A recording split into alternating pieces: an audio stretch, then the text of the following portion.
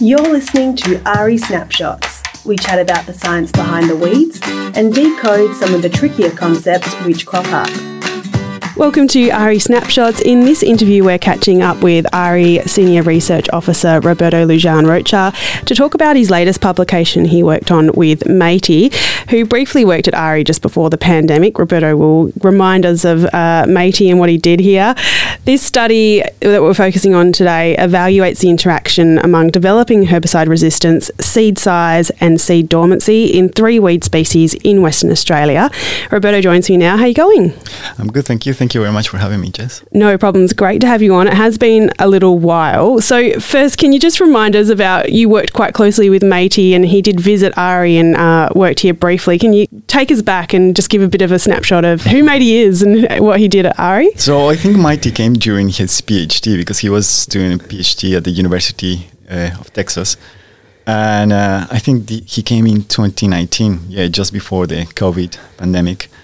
And he was a great person, and we started working together in these seed dormancy issues that we have here. Yeah. Because he's had lots of experience in this area. He's had quite a few publications in this area as well. So it was very, very skillful person to have in our team, and so we took the opportunity. Yeah, definitely.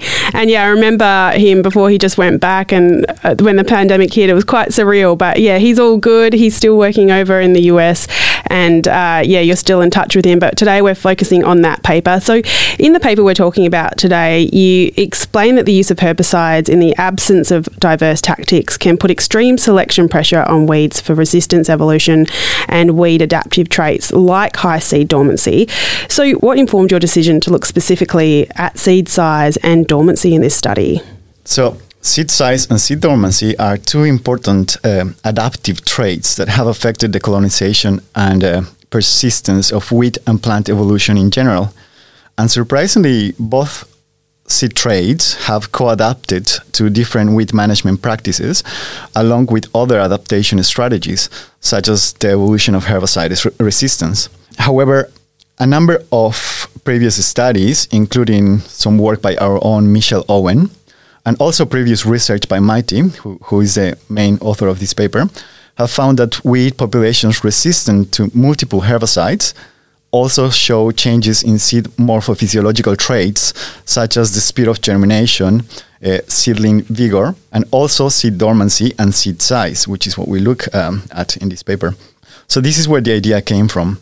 But importantly, these changes in traits that we're talking about have the potential to enhance the fitness of herbicide-resistant individuals. For example, change in seed dormancy of a given species can change the expected germination pattern under field conditions, and therefore some cohorts might be able to evade control when pre-emergent herbicides are being used, or they might also be able to evade post-emergent herbicide applications. Yeah, right. Interesting. And we did mention in the intro there that you're looking at 3 specific weeds. What specific weeds were you looking at in this study, and why were they the ones that you chose? We looked at 3 species. So we looked at bromgrass, barley grass, and wild oats. But this is a good question because this work was unintentional, really. What happens is that I went sampling to fields, and my targeted species was actually ryegrass. Nothing to do with this species. But when I went to site, I just saw these additional species, so I thought, why not just collect them just in case? And this is one of the things, I guess, important things to mention that happens when we do experiments, because sometimes we have something in mind, but then sometimes we decide to collect additional data or to do additional things just in case, to see what's happening, to see what we're going to find. And this is what we did in this case. So I started a seed dormancy experiment here at the university just to test this species. And then immediately after the first 2 tests, I saw that there was some potential high dormancy of some of these populations. So we decided to explore them further. Yeah, that is really interesting. It's really true to what research is like in practice. And so let's get a bit more into the details of what you focused on in this study after you decided it was worth pursuing some further research on this. So in this question, I'd be keen to learn more about what you focused on when it came to seed size and what seeds had the longest dormancy, and also what that relationship was between herbicide use and seed dormancy. If you can paint a picture on what you were focusing on in that regard. So what we found is that the larger seeds had significantly more dormancy in all the 3 weed species that we looked in this study. So basically, a larger seed can promote increased vigor of the emerging seedlings, which can lead to a stronger plant and therefore an increased ability to persist under adverse environments. So larger seeds can promote faster growth, which means that the surface area of the leaves might be bigger than the optimum stage for effective herbicide control. So what I'm trying to say is that a larger plant might receive a lower dose than it's required for control, which can then lead to a gradual evolution of herbicide resistance. Okay, that does make sense. And so obviously this is a big issue. It's a problem. What can growers do to prevent developing herbicide resistance on their farm based on these study results? Well, I guess this is a message that Ari has been repeating, many times. And also I'll repeat the wise and simple message from Steve Powell's, which, he always says, when you find something that works, don't stick to it. And, it's a simple but super important message. Yeah, so it's all about using those diverse tactics and, I guess also just having an awareness of what's going on your farm and what you could potentially add to your suite of control tools. So thanks for explaining that research. And before we go, I'm keen to ask about a new project you've been working on this year. So it involves the use of cameras. Can you talk to us a bit about this? Yeah, sure, I can. So what's happening is that during the last couple of years, we've been looking at the residuality of some pre-emergent herbicides in field conditions. And we looked at the most common herbicides that we have, pyroxasulfone, trifluralin, Boxagold. And we have also new herbicides, pre-emergent herbicides in the market now, Overwatch, we have Luximax, Matino Complete.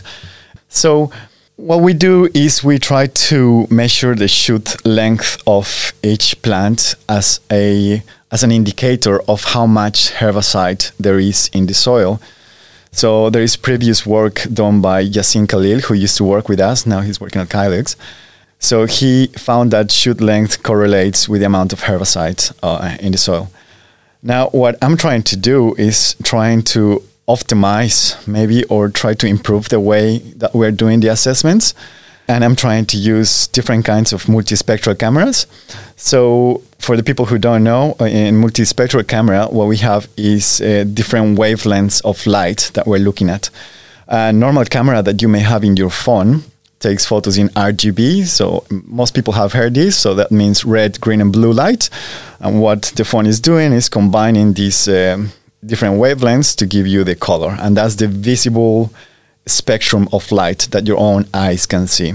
So what we have with a multispectral camera is that we can see beyond the visible wavelength of light, beyond this spectrum. And we can also see red H light and near infrared light. Now the idea is to try to determine different indexes with these different wavelengths of light to see if I can find that something that correlates to the amount of herbicides or pre-emergent herbicides in the soil. Yeah, so that's the basic idea of it. And hopefully we have something good at the end of this study. But that's what I'm working on right now. But this is just a side study on top of all the work that we're doing this year, all the field experience that we have this year. Yeah, lots going on in the agronomy team. Well, thank you so much for giving us an update on that and explaining your latest paper on seed size and dormancy. Very interesting stuff, and yet another reminder just to use those diverse tactics. So thanks very much, Roberto. Thank you, Jess.